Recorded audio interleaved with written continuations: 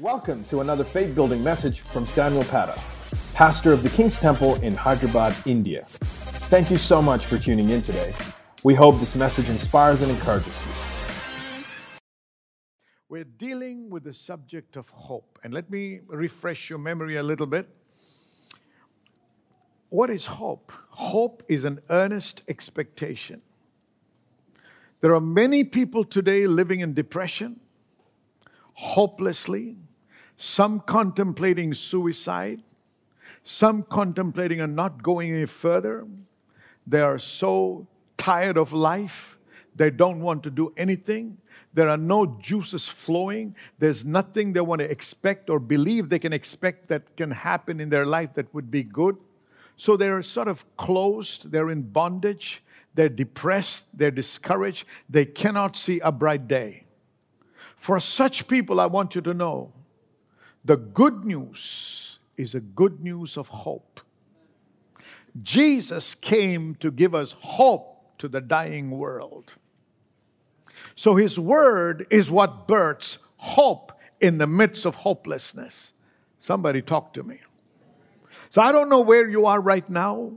Maybe you're in a very hopeless situation, really troubled in your heart because you're not employed, because things are not working out the way you want them to work out. You've had some tragedies in your life. You don't know where life is heading. You're just meandering along in life, not knowing what to do, not knowing where you'll end up. Tired? Let me tell you, this word is for you. Because I don't want you to walk out of this place hopeless. I want you to walk out of this place with hope. Because the Word of God, hallelujah. I said the Word of God brings life. He calleth those things which be not as though they were. He giveth life to the dead. Say amen. Turn with me to the book of 1 Samuel, please. Chapter 1.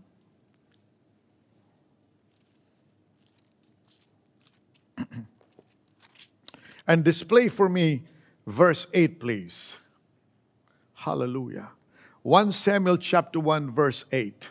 Then, am I right? Wrong? 1 Samuel chapter 1, maybe it's 18.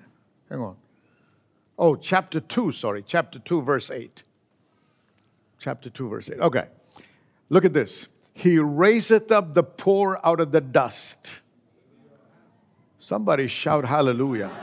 I don't know where you are, but each one of us is dealing with a God that gives hope. He will raise a person from the dust. Glory to God. Pour out of the dust and lifteth up the beggar from the dunghill. Jesus, your fate is not sealed by your circumstances. Everything you're experiencing in life is about to change for the good. Because when God gets involved in your life, the poor are brought out of dust, and He lifteth up the beggar from the dunghill to set them among princes and to make them inherit the throne of glory. A poor man and a beggar has no inheritance. Is that right? A poor man and a beggar do not have inheritance. But when God picks you up from the dust, from the beggarly life you're living, He can not only lift you up to be seated with the princes, but He will give you an inheritance that you never had before. That's the hope I'm talking about.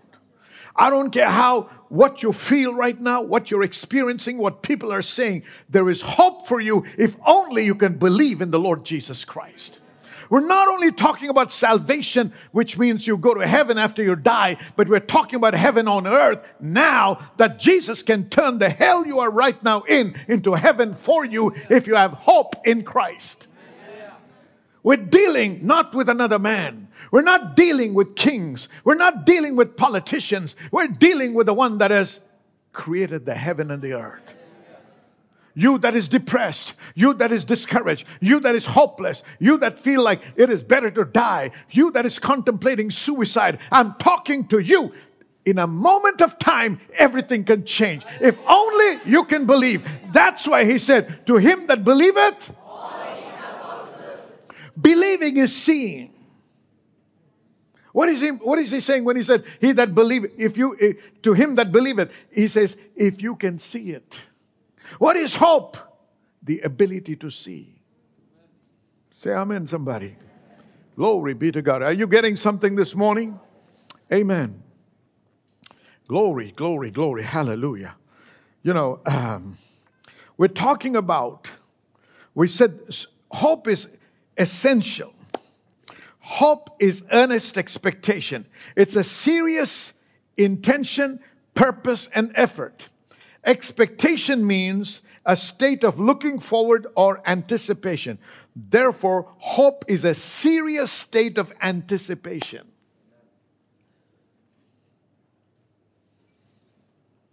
You know, students, when you write your exams, you pray and you go and pray and write your exams. Then when the results are about to be declared, you pray again. There's something that's about to, you're hoping the result will be good. But it may not be. That's not the kind of hope I'm talking about. See, the picture you hold in your heart is not very clear. It's not established. It is a picture which says it could go this way or this way.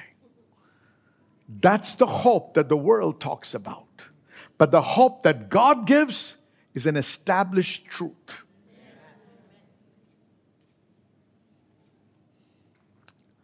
I need to know what it is to expect, anticipate that the result will manifest.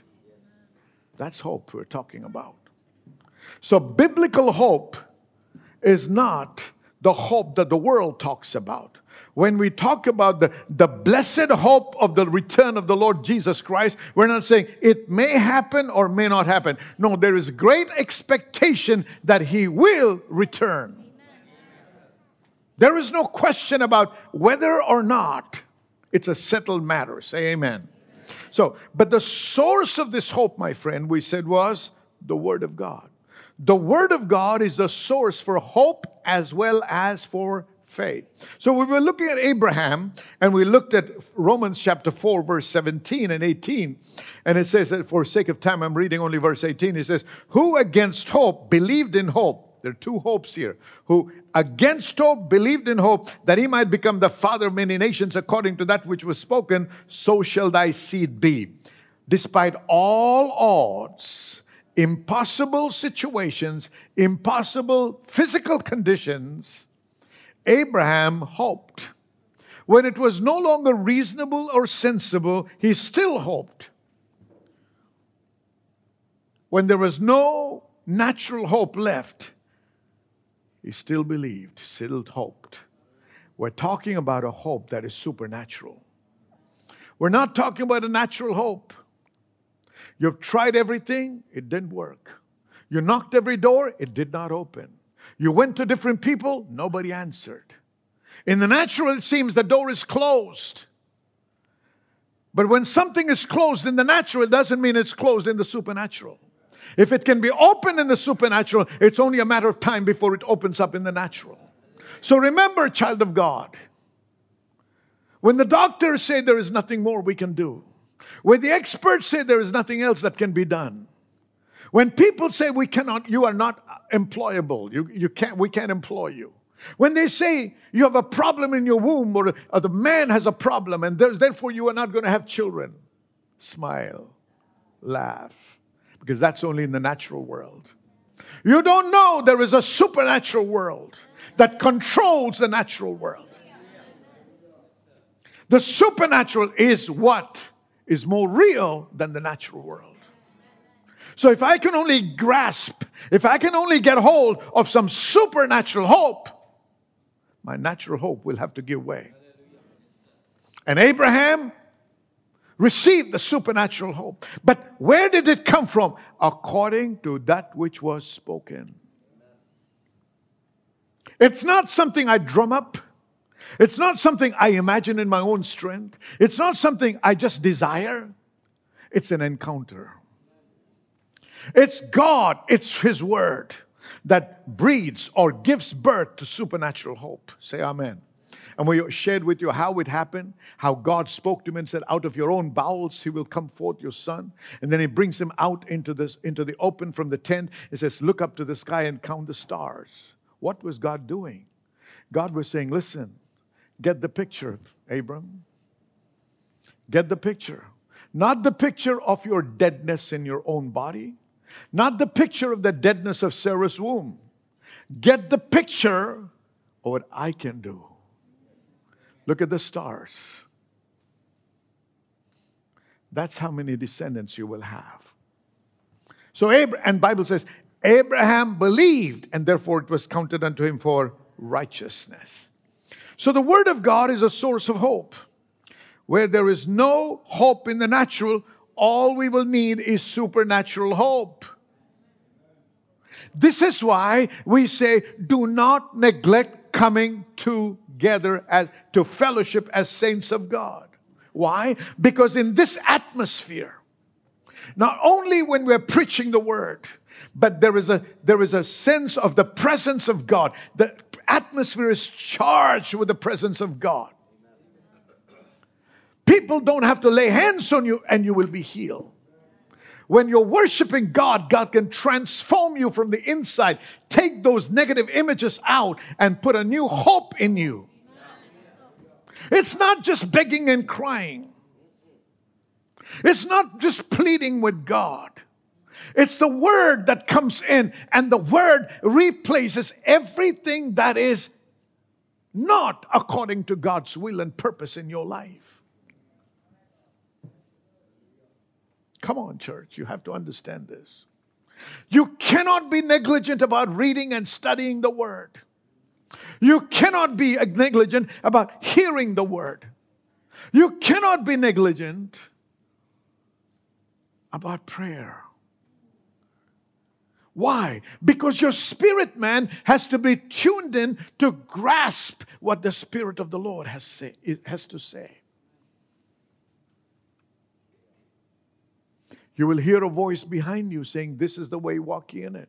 But if your spirit is dead, you can't hear that voice. If your spirit is numb, not dead, but numb. You may be born again, but your spirit man can become numb, diverted, disillusioned. You can't pick up the voice of God. So you need to pray much, pray much, pray much to build your inner man, to build the capacity to grasp what God is saying. Because remember, when God speaks, the Bible says it's a still, small voice most of the time. And because it's so still and small, you cannot pick it up because there's too much clamor around you, too much noise. But if your spirit man is tuned into God, in the midst of a storm, you will be able to hear the voice of God. It was only when Abram heard God say, that Abraham's hope was revived. Abraham's hope that was dead began to become alive. When he heard. So what am I saying? You have to learn to hear what God says, even in the most hopeless situations. When we hear negative news, when we hear news that breaks our heart, when we hear news that the door is shut and there is nothing else that can be done, immediately the response from the natural man is, it's all over. There is nothing else we can do. Well, there are awesome examples in the Bible that I want to take you to. Impossible situations. But to make it possible, there is a process. How does the impossible change to possibility? How does your impossible situation become a possible situation? How can this strong, powerful enemy be subdued by you? Who have a reputation and you have no reputation. How can it happen? Because the first thing when you hear bad news or negative news or the sensation that you cannot move forward comes in, it breeds hopelessness. When there is hopelessness that occupies your heart, your faith has no direction to produce anything that you desire. Come on, are you getting anything this morning? Glory be to God. Hallelujah.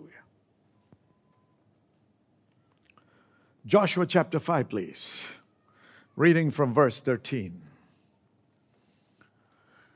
And we're going up to verse 2 of chapter 6, all right? It came to pass when Joshua was by Jericho that he lifted up his eyes and looked, and behold, there stood a man over against him with his sword drawn in his hand. And Joshua went unto him and said unto him,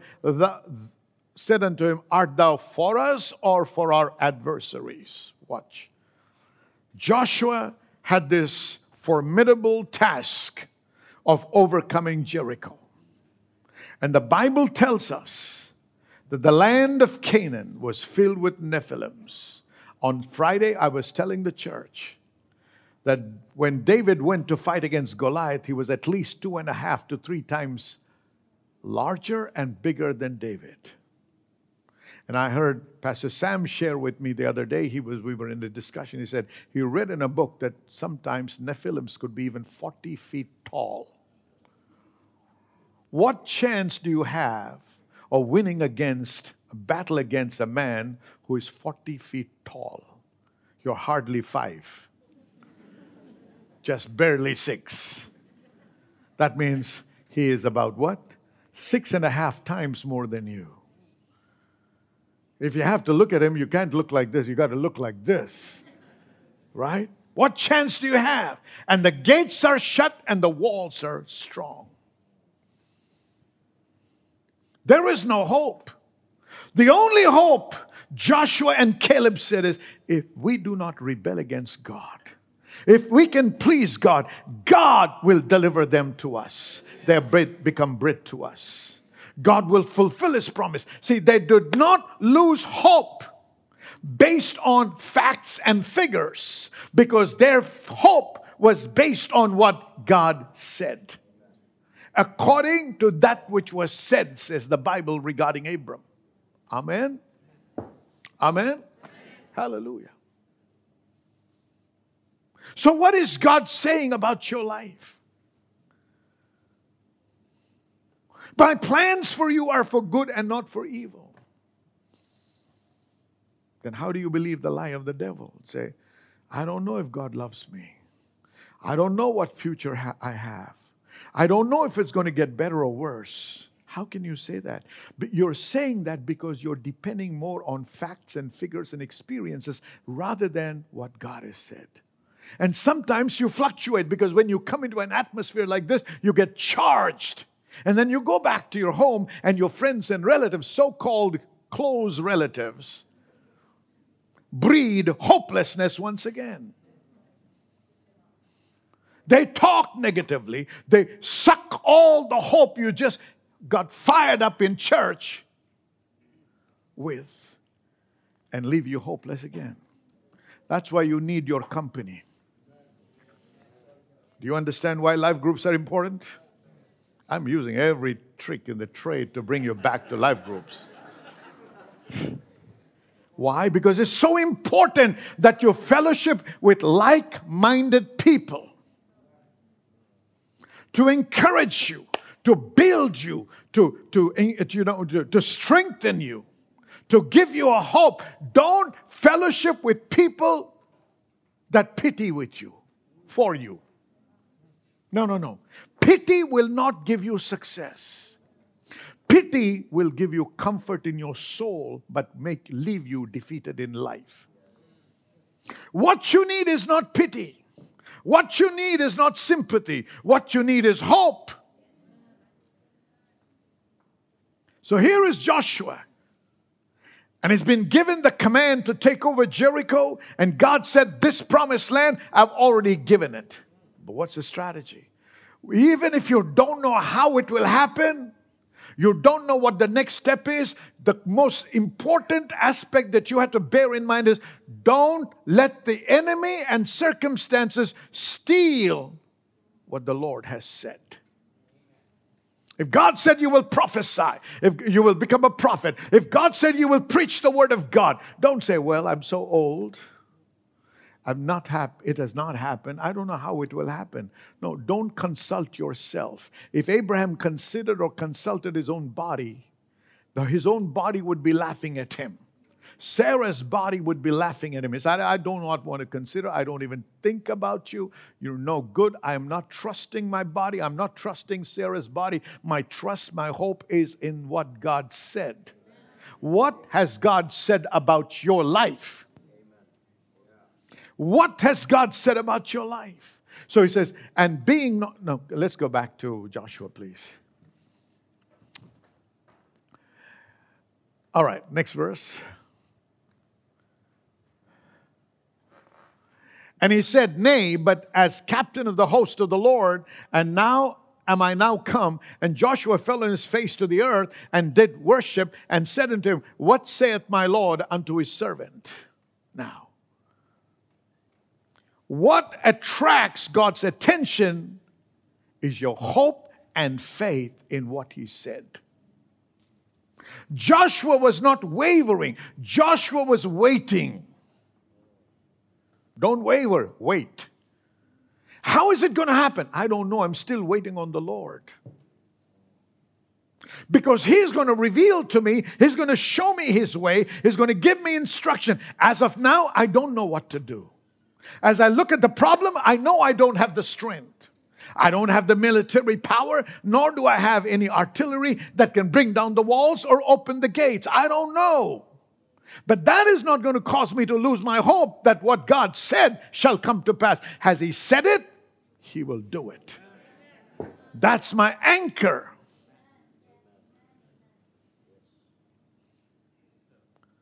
You will not die, but live it to glorify the works of God.